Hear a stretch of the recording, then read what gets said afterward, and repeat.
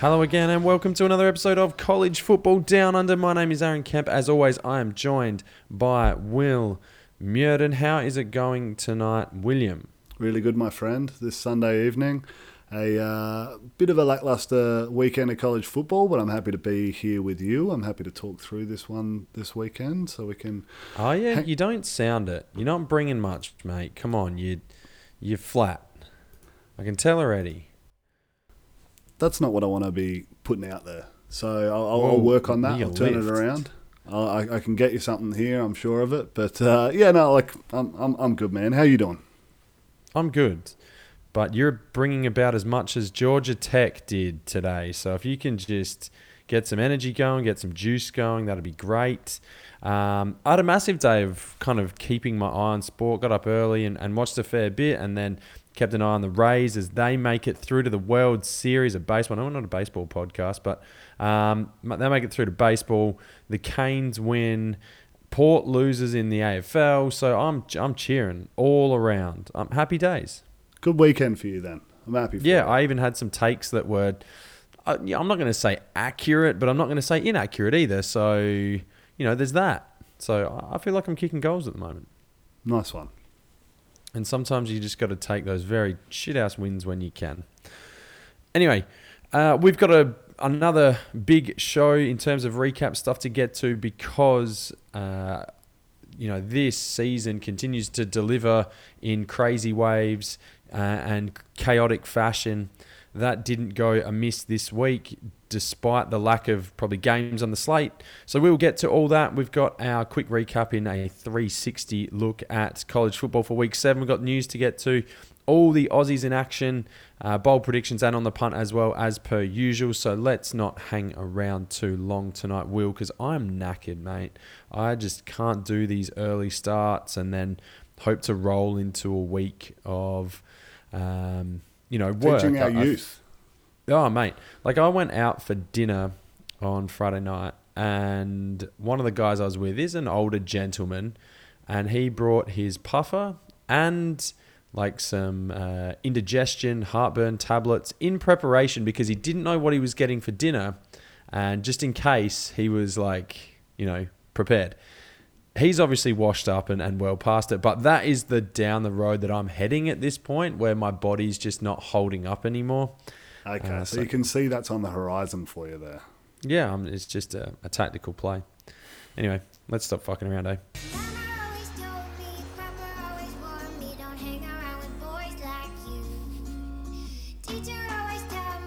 In honour of Will's headband, which played a lot like the SEC did this weekend. I don't know, that doesn't make any sense. But Bama had a win against Georgia in the big matchup. That was the first of only a few big storylines in the SEC. So take us through it, Will. Yes, Alabama were able to easily account for Georgia in the end. On the back of a really big second half, they went 21-0 on that second half and really flexed on it and looked to be the better team. So they've emerged as the true contender in the SEC now and are the legitimate threat to Clemson, who just flexed on Georgia with a cheeky 73 points. With Trevor Lawrence having a bit of a don't forget about me first half, putting up some crazy numbers. The rest of the SEC started to get a bit dicey as well. So Kentucky got over the top of Tennessee in Knoxville for the first time since 1984. So we're going back into the archives for that. And they did it quite easily as well, with Tennessee only putting up the one score and Kentucky having 2 touchdown catches themselves off of the Tennessee quarterback. So they had that one easily covered. And then, not to be outdone, Bo Nix said, hold my beer. Auburn go down to South Carolina for the first time since 1933.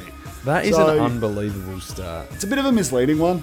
I think they've only played 8 times since then. Yeah. So, but still, that's a long record to break there. So a couple of big upsets there, and then the biggest upset of the weekend in the ACC, number 5, University of North Carolina, came crashing back to earth with what some people called the chaos game of the week.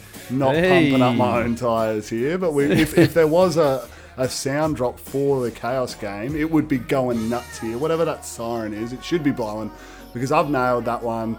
The previously struggling Florida State team that really needed a rousing comeback to get over the top of Jacksonville State managed to get up big on UNC and then do enough to just kind of coast home over the line, which is a massive result for them. In the scheme of things, it's not going to really mean a lot this season, but massive for that program to get a scalp like that. And for me, North Carolina kind of showing what I really expected, that they're not all that much. Okay, you've made a lot of noises with your mouth over that couple of minutes. But yeah, based on that, you should be, as the listeners, all caught up on this weekend of college football. So whilst it probably didn't have the action-packed, I guess, high marquee matchups, we still got a lot of good games, a lot of good contests, and some records broken as well, which is fantastic. There is a little bit of news that we need to get to as well. And Nick Saban had coronavirus and then didn't have coronavirus, and then he had 3 negative tests, and his coaching was in doubt over the weekend, but it all got magically cleared up, and happy days for Bama. And obviously having your head coach on the sideline is a critical thing that needs to occur for you to be successful, and they had that, and they were. So well done to Bama. And the other one is Dan Mullen at Florida, who seems to be a little bit lackadaisical, a little bit less strict with his management of the COVID protocols, has now gone and caught it himself. So the Florida Gators head man, I don't know what this means for their game. They will postpone this week, so we have to watch this space in terms of his coaching over the next week. Yes, it was well publicised when he came out and said he wants to see Gainesville Stadium full of 90,000 fans when Florida was still in the midst of the pandemic. Like, they're not like what we have here in Australia and some of the other states who are starting to curb it in the US. They're still full-blown getting record amounts every day, and that sort of comment came across as just uneducated more than anything else. So then to see him come out and get it, you're like, do you even believe in this stuff? And what's going on there, mate? You need to be a bit smarter about that. I think he has kind of walked those comments back, but looked bad. Now we've got it. Looks worse. And Florida are going to be sidelined for a couple of weeks, I reckon. We're not going to see them for at least a fortnight, obviously, with that extension. And wouldn't surprise me if it even kicked out a little bit more. The last bit of news that I would like to say is that the Big Ten is back next week. So we will be touching this Careful with that. We were touching on this in our preview show later in the week, but I am excited to see them back. We've got a bit of a barn burner leading things off with game day heading to Minneapolis for the Minnesota-Michigan game. So I don't think we really know what either of those teams like. Obviously, Minnesota was really good last year and achieved a lot more than what we expected, and Michigan were pumped up to be a big year and then probably disappointed like they have for, I don't know, as long as I can remember now. So both of these programs will be looking to really get off to a big start, and it's going to be a huge statement victory for either side heading into that Big Ten play. Cool. Yeah, obviously we're going to touch on that a whole heap more in the preview episode coming up later in the week, but some interesting storylines even there, and even the choice of game. I feel like Iowa State, Oklahoma State's got more on the line this year in terms of a Big 12 matchup. I feel like that one probably could have had game day, especially with the uncertainty around the Big Ten. I know they want to get Big Ten crowds back in. They want something different, all that kind of stuff, but I would have thought that would have been a better selection personally. But anyway. Yeah, well, Iowa State needs to go and not lose games to, Sunbelt teams. Yeah, I mean, true. But just wait. There'll be chaos in the Big Ten as well, so I'm looking forward to that. All right, let's get into some game recaps because it's ticking off into fucking whatever. Like, the sun's coming up in Argentina at this point. So let's push on. The most entertaining games for me this week actually happened before Sunday, and they're in the group of 5. We'll touch on them at the finish, but there was some really, really big games and really entertaining games that happened over Friday and Saturday as well. But let us kick things off with the ACC and we will discuss the aforementioned UNC and Florida State matchup down in Tallahassee. Can they pull off the biggest comeback? It's another drop ball. That is a killer. Daz Newsome right around the line to gain. I think Matt Brown has more trust in Sam Howell right now than his kicker. 2 costly drops. Here's the play of their season. Howell. Dropped again! 3rd in a row. They would have had the first down. Javonte Williams could not catch it. Unbelievable finish to this one. Florida State 31, North Carolina 28. You just heard 2 of the final 3 consecutive drops that effectively ended the game as the Tar Heels muster a big comeback but fall short to the Seminoles. Before we get to that final kind of play in series where there were 3 drops, the first one from Bo Corrales was pretty stiff. There's probably a penalty on the play, but the following 2, Daz Newsome and then Javonte Williams, were bad drops. But the story of this game has to be the first half. North Carolina had 2 punts blocked, an interception returned for a touchdown. They got behind early and then went away from what they do best, which is run the ball. Tamarian Terry missed the game for the Seminoles. But they actually did a pretty good job moving Jordan Travis around, rolling the pocket. He made enough plays with his arms and legs, and Seminoles actually could have scored more points, but failed to do so. Tar Heels put up over 550 yards of total offense, but went 2 of 14 on 3rd and 4th downs combined. So again, I keep bringing up these total yard stats. I really should stop doing it because the only stat that really matters is the scoreline, and North Carolina came up on the wrong side of that. How far will the Tar Heels fall on the back of a disappointing finish? And whilst a good rally, they could not get in field goal range to at least tie that one up at the end of the game. Oh, they're tumbling outside the top 10. This loss against an unranked and pretty piss-poor Florida State team that we've seen so far is not acceptable to be floating around in those top 10 numbers. Like, Miami automatically gets the job. Their loss against Clemson is much better. And where were they sitting at coming into this week? At 12? So that's a minimum that you look at, and I'd be slotting them back, after that. There's a bit of carnage, so we'll have to see what happens there. But this one kind of makes them irrelevant now. I mean, everyone in the ACC kind of is, the way Clemson's looking at the moment. But they had their fate in their hands, and they've essentially lost it with this one here. You can't go spotting a team a 31-7 half and then expect to be able to come back and win that game, especially when you are a team that relies on the run. And you need to be able to do that because that's going to chew up the clock, and it's not something you can afford to do. So you have to put the ball in your quarterback's hand who's already kind of thrown the pick six and cost you. And it leans into what Florida State want to be doing, and that's running the ball. I mean, they've got a young quarterback in there, Jordan Travis, who is not overly great at passing the ball from what I've seen. Like, he's going to develop, but he was 8 and 19 on the day, and a lot of them were like thrown up, off balance, rolling a pocket, pass option sort of stuff, and then scramble, kind of throw it up, flutter them into the middle of the field, and it wasn't convincing dissecting. Absolutely. Real shades of me playing NCAA. Get a super fast quarterback and roll him out to one side and have a look. See if you can toss the ball up and hope one of your boys can catch it. Or if you got a bit of space in front of you, just take off. And he did that. He did that to great effect.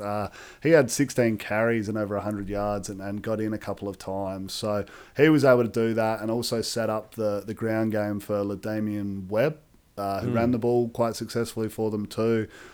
He went for over 100 yards on only 12 carries. So that really carried the game for them. The special teams play, the ability to get that pick six and offset North Carolina there really got them across the line in this one, which is part of what we're seeing this year. It's absolute carnage, and I'm not shocked to see this, as I said, but North Carolina be absolutely kicking themselves. Some men just want to watch the world burn. I'll give you some credit on that one, William, so well done. Yeah, I kind of got 2 contradicting thoughts here, and in that North Carolina do play really well in front. Having said that, Virginia Tech came and closed them out. But when they're confident, and Sam Howell looks confident, and I don't want to say cocky, but certainly he believes in his own skill set, believes in his arm talent, believes in that running game, and they are balanced, or at least have the appearance of balance. They've got choice, I suppose, in their play calling.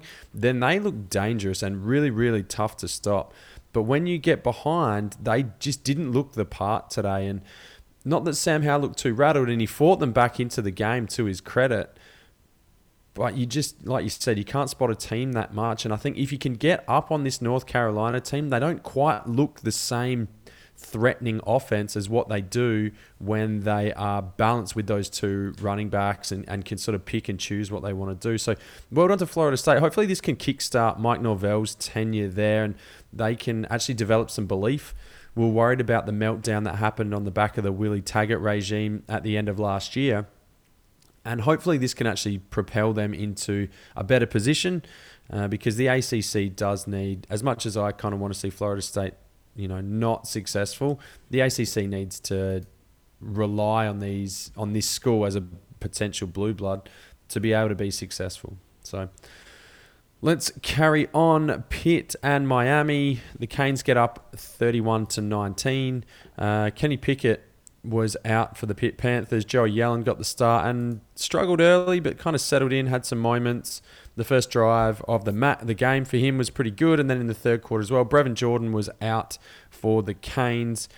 A lot of penalties, a lot of mistakes for particularly Pitt. Probably the highlight of this game in the first half was the punting game. Two Australian guys, Kurt Christodoulou and Lou Headley, were just doing work, flipping fields and making things really tough.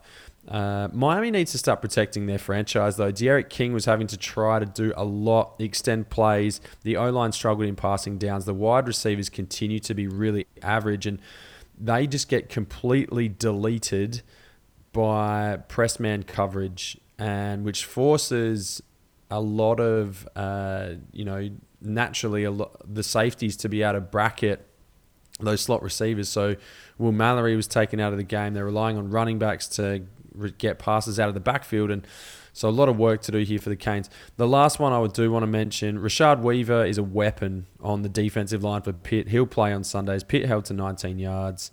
A win, you move on after a loss to Clemson last week. Yeah, no, I didn't tune into this one. I am happy to see a couple of Aussie boys flipping the field, though. Really going at it. So that's awesome news. But Miami needed to bounce back and win that one, and they were able to do that. So happy for you, my friend. They haven't done that either for the last 10 years, so well done them. Notre Dame 12 beat Louisville 7. Hell. Well, I mean, we expected Notre Dame to win, I assume, right? That was what we kind of thought would happen. Louisville have got one of the worst defenses in the ACC, but they were good today, and the offenses sucked. But 107 yards passing only for the Irish on 19 attempts was not what they were after. They needed 25 carries and 127 yards from Kyron Williams to see them through this one. And sometimes you just have to win ugly. Yeah, that's exactly my thoughts on this one. I mean, great for them to escape with a win where other teams obviously aren't at the moment. A little bit concerning that you're only putting up 12 points and one touchdown against a pretty porous Louisville defensive unit. So that there's some concern certainly there. I mean, this did not look like the number 4 team in the nation, and that's where they're currently ranked at the moment. But as you said, win's a win. They'll take that one and put it in the bank, move on to the next week, and there's going to be a lot of that where teams are just going to need to scrape and scrap and fight to see what they can do to win, to be able to push their case forward within each respective conference. I think the ACC has mostly so far allowed the SEC and the Big 12 to dominate the carnage headlines. This was not the case this week. That is the number 4 team in the country putting up 12 points on Louisville. They could drop out of the top 4 on the back of that and possibly should. So we'll see what happens. They won. I mean, yes, UNC losing at 5 is a big deal, but I have a big issue with putting Penn State ahead of these guys, say, when they've been idle and they're not doing anything. I don't want to see that shit. These guys won. They're doing it on the field. Louisville, like we expected them to be a decent team this year, and yes, they've had some disappointing results, but they're still going to be competitive each week, and they're going to steal one from, like, it wasn't this one, but I don't know, whatever they've got on their slate, they're not going to be a knockabout. So I'm not taking too much away from the Fighting Irish here. Just happy they could get the job done for their sake. Yeah, well, Louisville dropped to 0-4 in conference, so they are going to struggle to make a bowl this year by the looks of things. Keeping on moving like a train, Clemson run through Georgia Tech 73-7. I don't think I've seen anything like this in a Power 5 conference before. I didn't check the numbers on that. Trevor Lawrence goes 22 of 27 for 391 yards and 5 touchdowns. For many quarterbacks, they never hit those kind of numbers. He did that in the first half. That is one half of football for him. He threw a pick in there too. They led 52-7 at the half. 16 people caught a pass. 10 people carried the ball on the ground. I actually said that I thought this game might be a little bit closer because Clemson just wouldn't really try very hard. I was heaps wrong on that. They made mincemeat of anything Georgia Tech put in their way. Well, I think the scary thing is they weren't trying that hard. Those were first half numbers from their starters. That's what we're talking about. Like, that was half a game from them. Then they put it in neutral and rolled home with the backups. And that rolling home... And then the backups. And Correct. then the water boy was getting in there and the towel waving They guy. were pulling people from the stands, taking their masks off, putting a helmet on and saying, get out there. And they were still getting it done. Like, they didn't concede a point. I think... what they gave up on their opening drive, Georgia Tech scored, and then after that, it just went Clemson touchdown, Clemson touchdown, Clemson touchdown, Clemson touchdown, like just consistently from then on out. They had their defense after that point had nearly more turnovers than yards given on the next up until the half. They had 3 turnovers and 5 yards given up after that initial drive. So, I mean, that just shows the dominance of this team. I know you've been kind of on a bit of a bandwagon this year that this Clemson team isn't as good as years past, and they've been all-timers.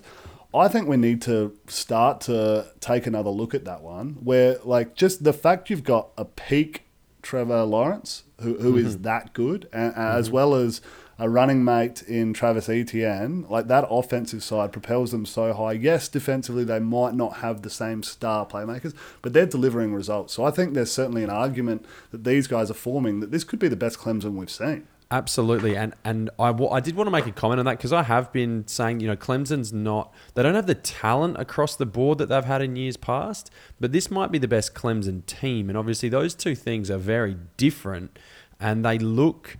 united, they look like steely, resolute, and completely unbeatable.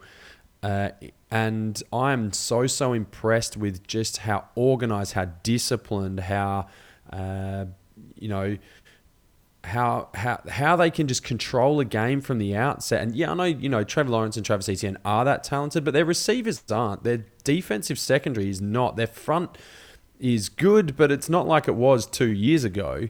So, but as a team, they could not be... There's no better team in college football. I'd argue there's probably no better team in college football or the pros at the moment in terms of a team that looks so united and so ready to just fucking push your shit in every week.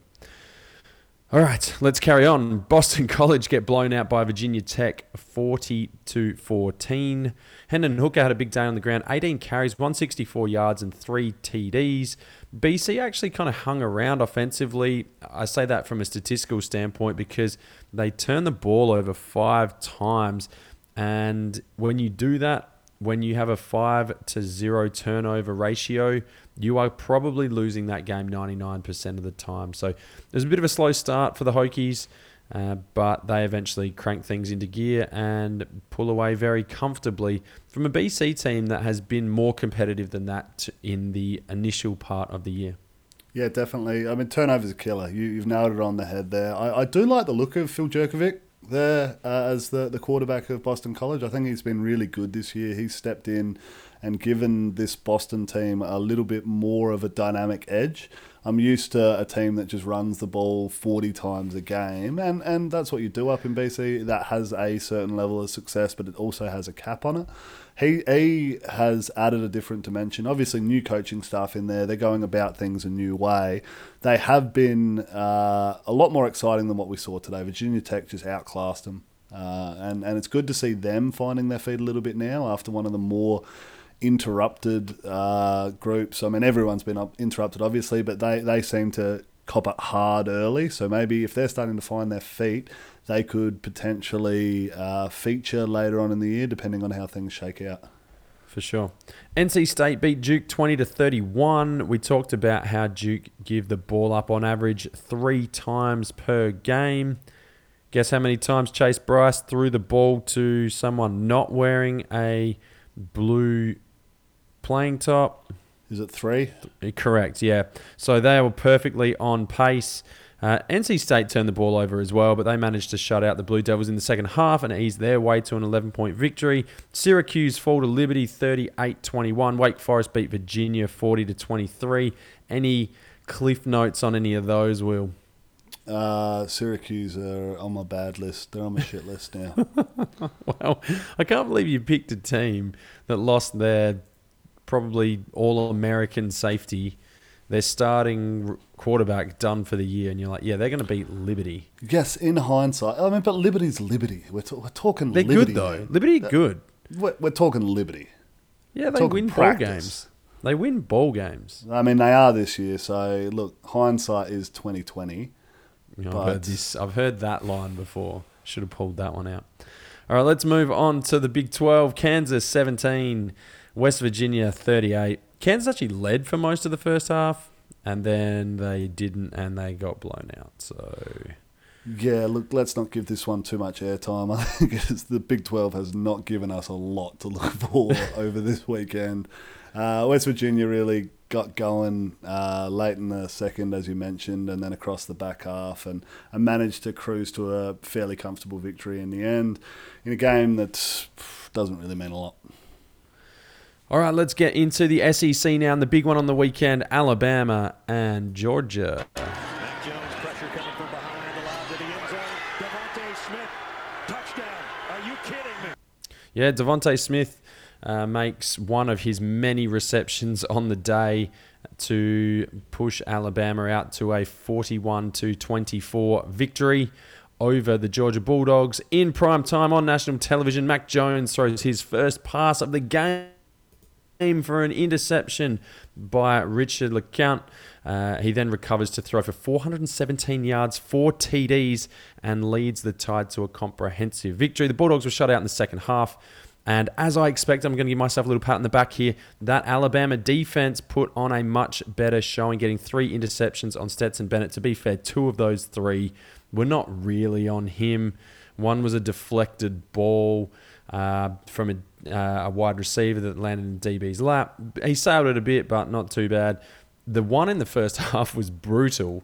I don't know if you saw that one, like battered down at the line, and then an Alabama defensive lineman who had no idea where the ball was turned around and it just kind of landed in his lap and he reined it in. So whilst they picked him off 3 times, probably a little bit harsh to say that they were all on him. But what are your takeaways from this particular game for Alabama? You are right. The Alabama defense did step up. It wasn't looking so much like that in the first half. Obviously, all of Georgia's points came in the first half. They had 24 going there. But what was a consistent theme throughout the game was the disruptiveness of that Alabama line, especially with their ability to get their hands up and into passing lanes and bat the ball down. I think looking at the stats here, Alabama had 10 passes deflected. And I wouldn't be shocked to say that 7 of those came from defensive linemen.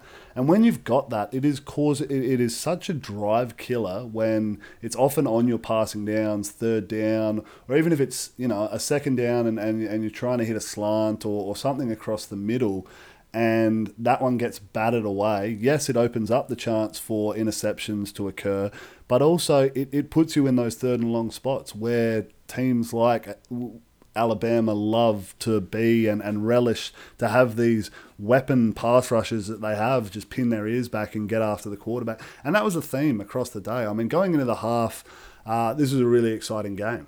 And then we saw the mastery of coaching that Nick Saban puts on, that he is, and the defensive adjustments that he was able to make. I mean, offensively, they kept rolling. They were doing their thing. We talked going into this one, it was going to be strength on strength, this Georgia defense, and the Alabama offense going head-to-head, and what were we going to see? And it was Alabama that came out on top. This Georgia defense did not have an answer for what Devonta Smith was able to do. He really impressed me in this game. Going into it, I thought he was more of a burner and not someone that could really be a true number one target.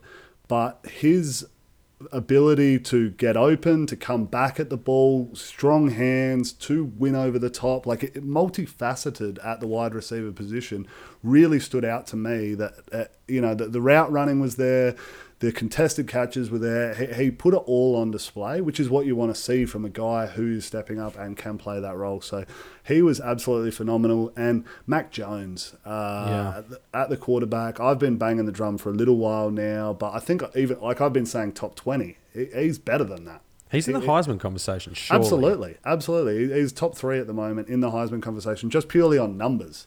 Yes, he has the best supporting cast in the country, but he is getting it done, and he's getting it done at a really high and efficient level at the moment. And this Tide team's rolling. So it was a really good, tight tussle for the first half, and then it just became what I'm so used to watching with Alabama and why I don't watch a lot of Alabama football games. They were just too good and too methodical, and the team that they're coming up against just had no answer. And in this case, it was Georgia. Nick Saban has this for a stat. Now has a record of 22-0 against his former assistants. Former coaches. Yeah, I didn't actually know the stat, but as soon as you started reading it, I was like, yeah, I know Kirby Smart has now come up short 3 times against him. I know Bill Belichick's a bit the same in the NFL as well. Like, they just don't lose to people that they know, which is horrifying and somewhat scary as well. That is absolutely nuts to think about. 22-0. I mean, imagine Clarko going on that sort of run against all of his, because that's essentially what it is. Like, it's a coach who had great success, and then he's gone on and all of his assistants have become head coaches that they now compete against. But like Hardwick's in the grand final, Leon Cameron was in the grand final. These were all his guys. It's just not happening with Saban. I don't know what he's hiding from these guys, but they just can't figure him out, and they can't crack that code. Yeah, I mean, coming back to those Alabama wide receivers as well, like Mac Jones is very good. He dropped a lot of balls in good spots, but we played the clip before. Devonta Smith's last touchdown, like, there's a lot of dudes not making that catch. That's falling incomplete. There's a lot of balls that are getting thrown where they do make these unbelievable contested catches, and they're not big guys. Devonta Smith's not big. Jalen Waddle is almost bigger probably. John Mechie's not big either. They're not, real big body prototypical number one kind of wide receivers, but they're crafty enough route runners. They're not Jerry Jeudy's, but they're tough, they're dynamic, they're good in and out of their breaks. They can take the top off when need be, and they left them on islands at time with Georgia did, and they paid the price. Tyreek Campbell and Stevenson could not keep their players in check, and as a result, they went and rolled. So well done to the Tide, and they look particularly dangerous. Okay, let's keep on trucking here. This is going to be one of my favourites for the week. Can you get it, Jojo? Can you? I'm going to set the scene here. 2:15 left. Down a touchdown. 80 yards to go. Bo Nix, here's your chance. Here it is. 4 red zone plays. Let's have a look and a listen to the last one. Nix is running out. A flag is down, and Nix running the ball. He's tackled at the 9. No time left. Let's see what the penalty is, though. Personal foul. Hands to the face. Offense number 71.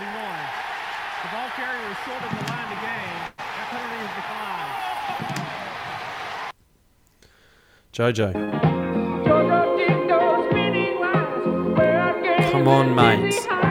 Admittedly, it's not easy. I get it. You're kind of rolling on a South Carolina defense that's pretty good, but you had 4 red zone plays and you passed the ball. Of those 4 red zone plays to win the game, to tie the game, you passed the ball 0 times. 0 times did you actually pull the trigger and throw the ball to one of your receivers. I know that's easy for me to say. I haven't seen the all 22. I don't exactly know if they were covered or whatever, but do something. You've got to fire your shot, and he just didn't. Admittedly, he made a lot of plays with his legs throughout that drive and actually did a really good job to get them in scoring position. But hey, no one cares who comes second in the Olympics. So you need to be able to finish those drives. That's what good quarterbacks do.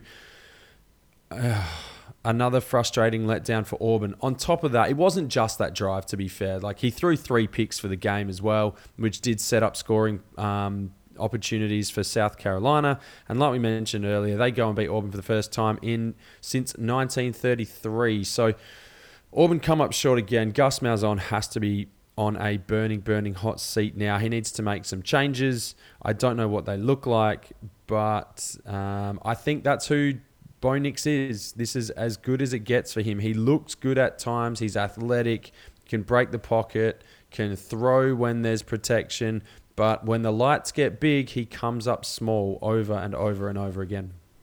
Yeah, you've been on this trail for a little while now, and it's being somewhat vindicated with what we're seeing play out on the field. He has not stepped up to be the player that Auburn were hoping him to be, that Gus Malzahn was hoping him to be. And I feel like I'm repeating myself. I feel like I've said this a couple of times already this year now. This Auburn team is one blown call away from being 1-3. Like, that's really where they should be sitting at. And he has got to wear his share of that.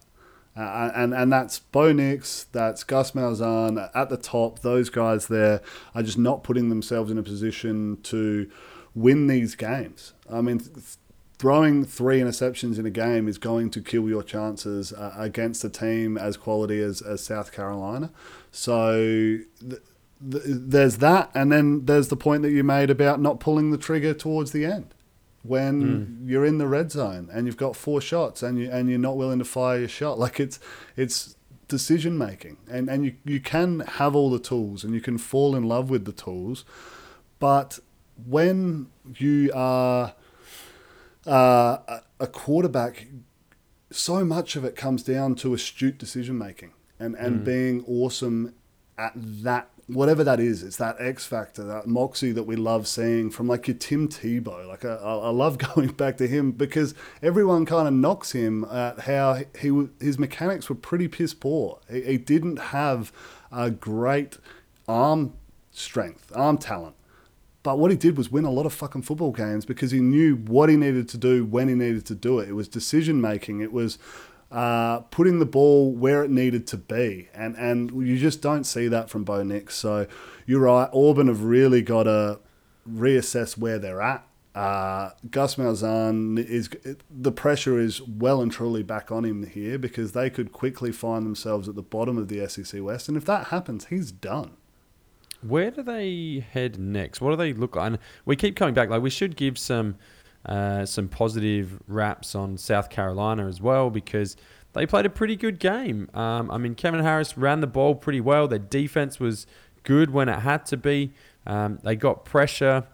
I mean, they struggled to contain Tank Bigsby, who's been good. He's been the one shining sort of light for me is in that Auburn offense has been their ability to run the ball. But they now go to Ole Miss next week. Then it's against LSU. So I guess the schedule, I say it maybe eases up a bit. But, I mean, Arkansas are actually okay probably. And we'll discuss them in a bit. But South Carolina tough. But Ole Miss aren't going to be easy. And they're going to be coming off a disappointing game. So they're going to be looking to get some redemption. LSU have had a horrible start to the season. And then you finish the year Tennessee, Alabama, A&M. Like, oof. I don't know how many wins do you see there? 3, maybe, of the last 6? I think 3's best case. I honestly would have it under 3. I'm thinking that they might scrape 2 out of those, and that's not going to be good 5-5. enough. Does that keep his job? I'd have to have a look at where those numbers are on his contract, but I know that they expect more on the Plains at Auburn there. Yeah, and I mean, and the other thing is they've got some good wide receivers as well. Seth Williams was targeted like 11 times for only 4 catches, I believe. So, anyway, frustrating. But well done, South Carolina. Well done, Will Muschamp, and getting a victory there. Let's keep on going as Texas A&M survived their kind of possible letdown, which didn't actually eventuate, but they beat Mississippi State 28-14. This one didn't get as hectic as I thought it might. KJ Costello might hold the passing record in the SEC for many, many, many, many years to come. He threw for 623 against LSU. He's thrown for 644 in the following 3 games since that time. He got hooked today. I don't think I've seen a player fall from grace within one season quite like that, especially with all the hype surrounding Mike Leach and the air raid and all that sort of stuff. A&M do back up their win against Florida in a very uninspiring performance, led by defense, special teams. Isaiah Spiller at running back has been fantastic. He goes over 100 again and a touchdown.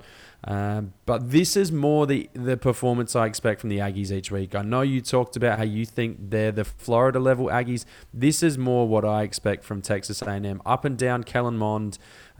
His ability to move the ball on the ground, good, but they're going to win with defense and special teams and just enough on offense. And that's what happened here. Yeah, Kellen Mond did revert back to what we've seen, unfortunately so. Like he was inconsistent. He threw for less than 50% today. He had the turnover himself, and I was hoping that last victory was going to be something he could take confidence from and step forward with, and that just wasn't the case. Mississippi State were... You talk about old mate KJ Costello being a fall from grace and him, but it's not just... It's this whole program. I mean, they put up 7 points offensively because they had a pick 6 on defense, which, I mean, I put that on Kellen Mond. That was a bit of a rough one. That bounced off a helmet, went 30 yards forward, and the defensive lineman or someone blitzing in the backfield managed to turn around, pluck it, and kind of walk away with it in the end zone. So that was a bit unlucky, but that was how Mississippi State scored. Outside of that, they couldn't get it going again, and it's really concerning. So, as we mentioned going into this, Mike Leach has some work to do in sorting that locker room out and getting his, what do you say, his modus operandi across to his players. Like he came out and said that he wasn't happy with what he was seeing, and I think that until he can make that change and get that culture shift in the locker room, we're going to continue to see these underwhelming, disappointing performances from this outfit, because it really needs to be more than just the X's and O's. He needs his guys buying into it, and it's just simply not happening at the moment. Yeah, and we'll see if Mississippi State can bounce back. Arkansas beat Ole Miss 33-21. This was actually a really entertaining game. The final score probably belies how kind of close it was. Grant Morgan iced the game with a pick 6 of Matt Corral with just over 3 minutes remaining. Arkansas have been floating around competency actually under head coach Sam Pittman this year, not just kind of, rocking up for a game here or there. They're actually pretty good. So I'm glad they got this win, especially after what happened last week in the Auburn game. So well deserved for them. 6 interceptions on the day for Matt Corral, which was disappointing for him. But he never went gun shy, which is what you sort of want to see from a young freshman quarterback, and he'll get better for that. And you see big name quarterbacks have had that game in their past before where things just go horribly wrong. It's a bit like quicksand, and it just goes backwards quickly. I think the defense, the disappointing part for me with Ole Miss was that they were down 20-7 in the fourth quarter, and it was their running game that got them back in the game. And after a few back and forth scores, Ole Miss got the ball with 3.5 minutes and down 21-26. They could run the ball every single play And with the speed that they go, they still could get in the end zone in 3.5 minutes. Unfortunately, they decided to put the ball in the hands of Matt Corral, who at that point had already thrown 4 picks, and went away from the running game. And I don't know why they did that, because Grant Morgan iced the game. He also backed that up with 19 tackles on the day and 3 tackles for a loss. Hudson Clark had 3 of the 6 picks for the Pigs, and they should be 3-1. Really? Not 2-2. They should be 3-1. So well done to Arkansas. But I didn't rate the play calling at the finish there by our boy Lane Kiffin. Yeah, okay. I think that's probably a bit harsh. I mean, 3 minutes to go and you're down a score and you need to drive the field, you're naturally going to pass the football. And yes, Matt Corral had turned the ball over a lot during the day, like a lot. 5 picks already to that point is a fucking lot. But he's your playmaker, and you got to ride or die by that. So I think, obviously, looking at it now, yeah, you might have been able to get a bit more going from the run game, but they were gashing him. They were gashing. I just didn't get it. At least get a first down on the ground. Get some confidence. Get that first down, and then go for. I don't know. I didn't, and I said it straight away. As soon as he dropped back to pass, I was like, wouldn't be doing this. Pick 6. Anyway. Yeah, I mean, yeah. Hindsight easy there to say. as well. I know. Yeah. So 19 tackles though. That's a day out. You've earned your spot in the ice bath. I assume you're just on concussion protocol straight up. If well, that happens. I think you've just got CTE, don't you? At the end of that one, it's like, well, that's an impressive effort with that. A couple of pass deflections, pick 6 himself, a sack, 19 tackles. Like, he's stuffing the stat sheet. Old Grant Morgan. So good to see there. And I'm happy to see Arkansas back. I mean, yeah, you're right. They should be 3-1. This is a once proud unit that was really good. Like, they were a tough out. They were nationally relevant. And then it feels like they haven't been for a long time. Not only have they been bad, they've kind of been the doormat of the SEC West. So to see them turning it around is really good. And it's only a good thing for college football. Sam Pittman, have you seen him in a white shirt? Have you had a look at that guy? Google it. Tell me, like, how big is his chest?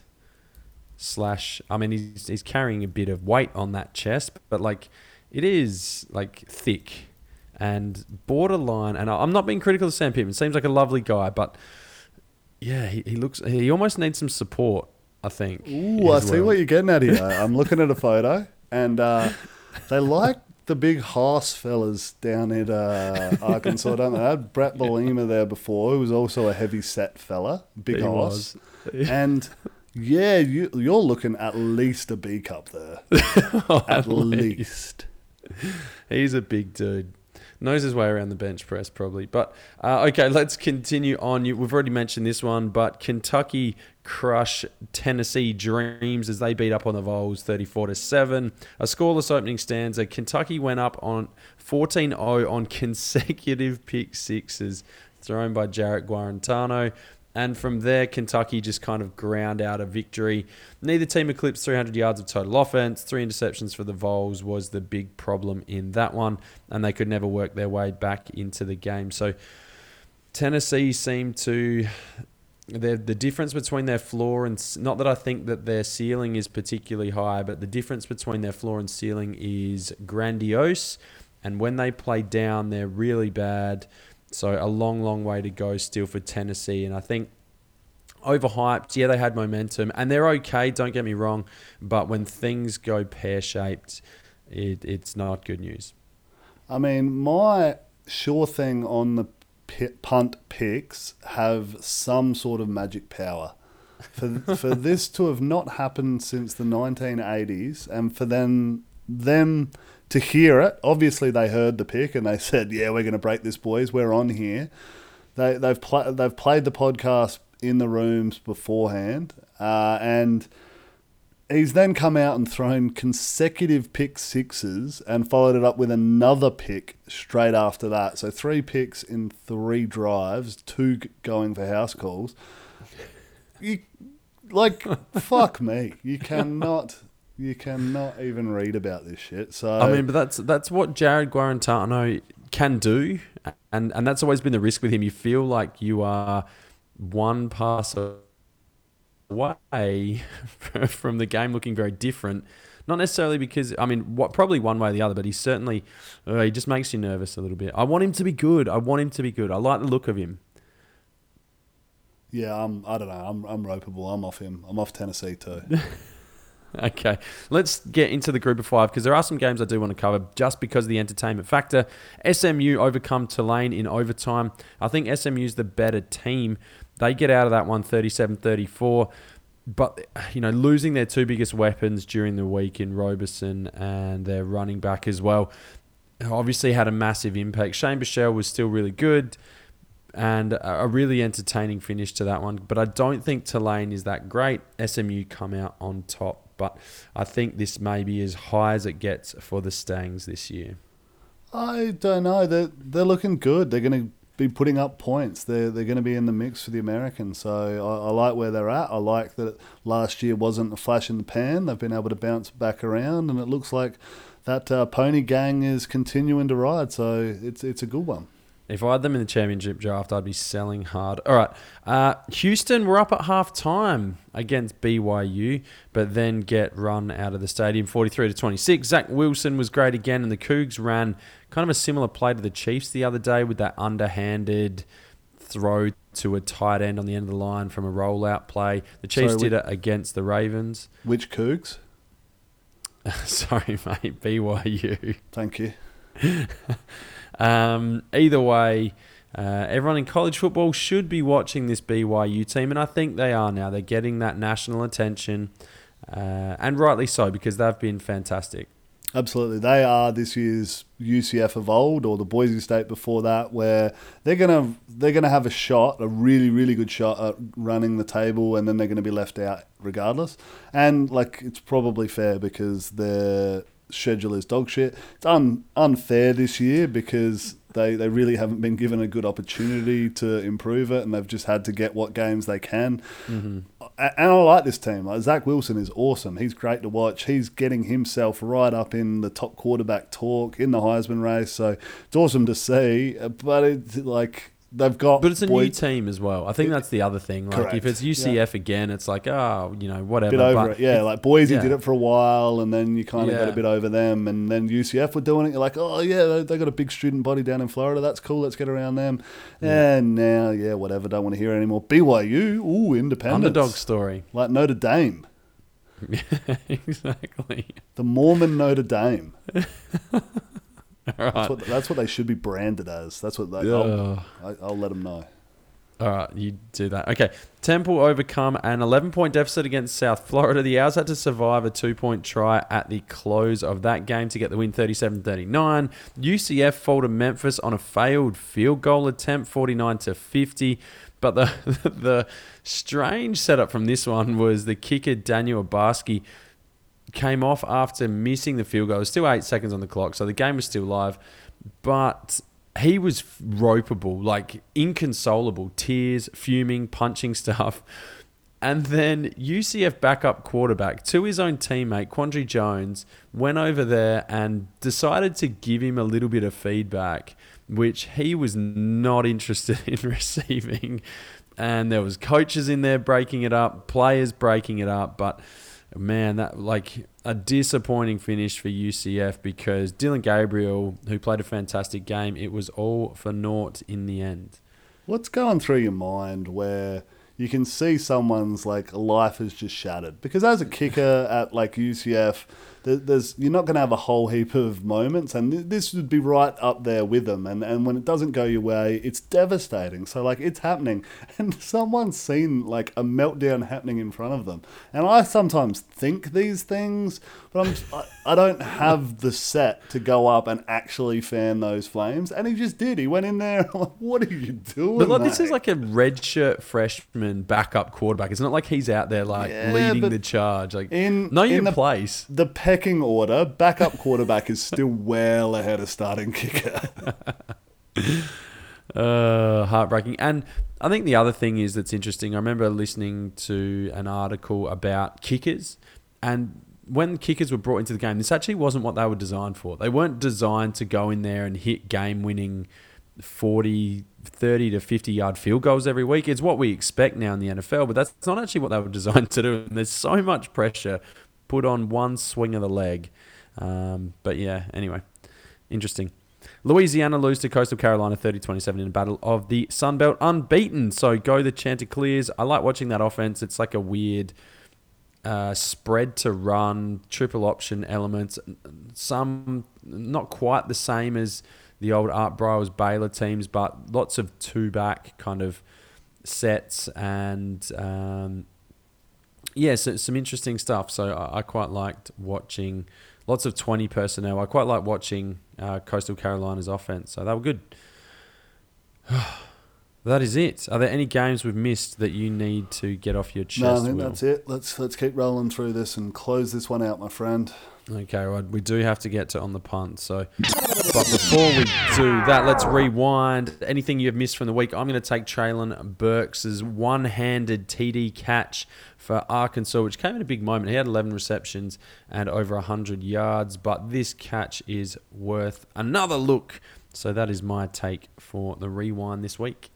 I like that. I'll roll that into some helmet stickers as well. So we kind of mentioned a lot of these guys, but that UCF-Memphis game was an absolute shootout at the quarterback position. So Dylan Gabriel went for 600 yards, 5 touchdowns without an interception. And Brady White, so that's in a losing effort, not bad. Brady White also had 486 himself and one-upped on the touchdowns with 6 without an interception. So both of those guys were awesome. Zach Wilson, as we mentioned, had 400 yards and 4 touchdowns. And Trevor Lawrence's day of 24 for 32 for 400 yards and 5 touchdowns in the first fucking half is unreal. He played one drive in the second half. I think it's worth noting Najee Harris's 152 yards against this Georgia defense. Yes, he had 31 We'll get to that later. We will get to that later. Thank you. I just want to give him his sticker. Letty Brown for West Virginia against Kansas had nearly 200 yards on the ground, which is awesome. And at North Texas, who are quite renowned for putting up big numbers, that spread out offense that they run there, Jalen Darden had 10 catches for 204 yards and a touchdown. And Dax Milne at BYU, catching them there, had 9 catches and 3 touchdowns. Someone's got to catch him. All right, our Aussies in action, punting the football. Good segue, mate. Good transition. I like it. Yeah. We should host this thing. Oscar Bradburn, Virginia Tech, 3 punts at an average of 50, which is really good. He's starting to swing his leg through it and make some noise. Max Duffy was serviceable at his level with 3 at 46.5. Jack Brooks had 3 at 46.5. But as you mentioned, there was one game with 2 Australians in it, and they were just playing ping pong with the ball in each other's end zones, just kicking it down to the other end of the field. Kirk Christodoulou and Louis Headley both kicked the ball 6 times and both had really, really good averages for that. So Christodoulou averaged 47 yards across 6, which is super good, super impressive. And Louis Headley, he's just stepped it up a notch. He's had 6 at an average of 51.5, which is really like you're seriously emerging as a Ray Guy Award contender at this stage. Obviously, you've got Max Duffy up there. You've got the boy out at Georgia who's got a leg on him. And then Louis Headley's the other one for mine that are looking to get themselves in this race. Okay. Thank you for that. Well done. Good job on the Aussies in action. And the boys will continue to do work and we'll track those as the Big Ten get involved as well. Okay, bold prediction time. Where were you, Will, and how did you fare? So mine got voided a bit by COVID. I think this is the first bold prediction to get done by COVID. That should have been the bold prediction. My bold prediction will get COVID. So I had that the East would rule the sun would rise and set in the East. So I had Auburn losing to South Carolina, but I also thought Georgia might get up, which they obviously didn't. And then I had the Florida LSU game, which did not go ahead. And then as my backup stand-in one, I said that Florida State would beat North Carolina. Good one. You had a good day. If only you would bet that. But anyway, Right. my bold prediction was that both Alabama and Georgia would get over 150 yards rushing. Georgia put up 145 on the ground and Alabama put up 147. So I came 8 yards short of that, or really 5 yards and 3 yards respectively.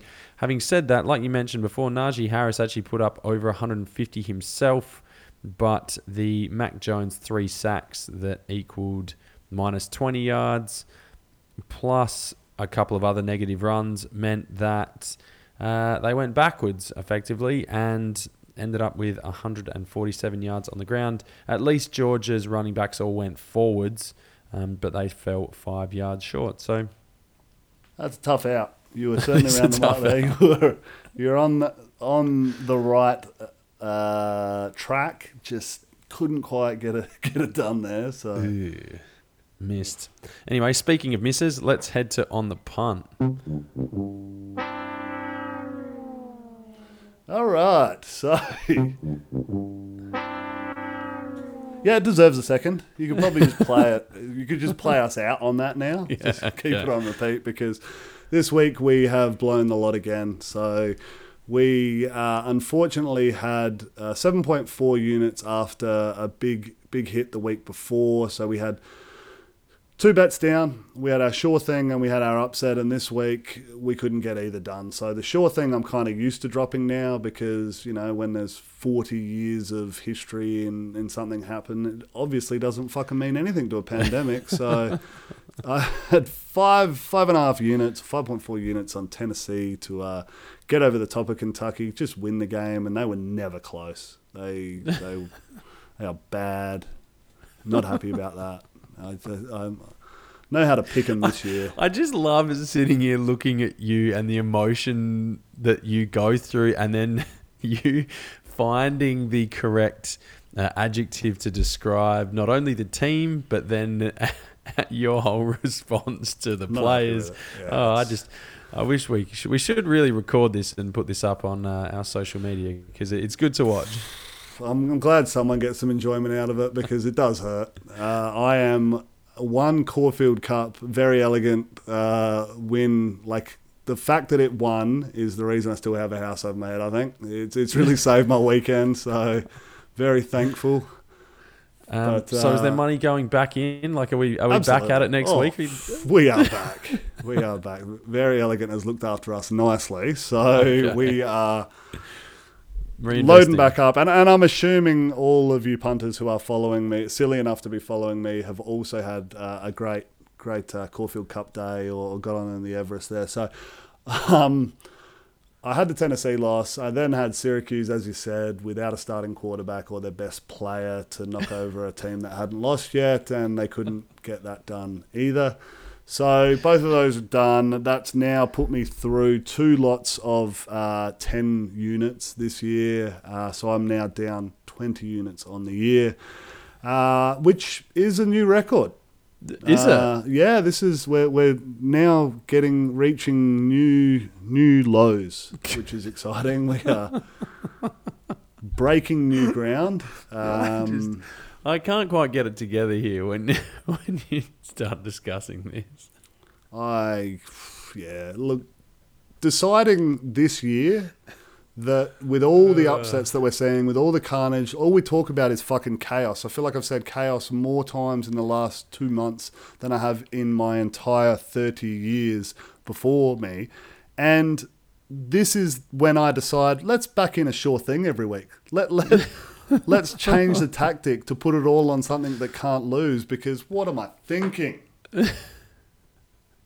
I don't know, but I am enjoying it thoroughly. So I'm glad it's your money and not mine. But thank you for that. That actually gets me through every weekend. I feel like I get tired on a Sunday night. It's, work starts again tomorrow. But if there's one person and if there's one event that can get me through the weekend and get me excited, it's listening to you review and discuss and analyse your on the punt selections each week. So thank you. Hey, I do what I can for you, mate. All right, that brings us to the end of this Week 7 recap. Before we do leave you, please make sure that you do hit us up on social medias at Instagram, Twitter, and on Facebook as well, at cfb.com, not .com, at CFB Down Under. That's not a thing. So at CFB Down Under, make sure you do hit us up on the social medias. Will's been hustling Twitter, have you? No. Okay, good. So plenty of traction on Twitter. Make sure you get around us there. And please do get involved in the community of college football here in Australia and also to the wider American, European, and everywhere around the globe, I guess, as well. All right. Without any further ado, I will say on behalf of that guy over there and myself, thank you for joining us. My name's Aaron, that's Will, and we get to listen to Tusk for one more time because Alabama won again. Here we go.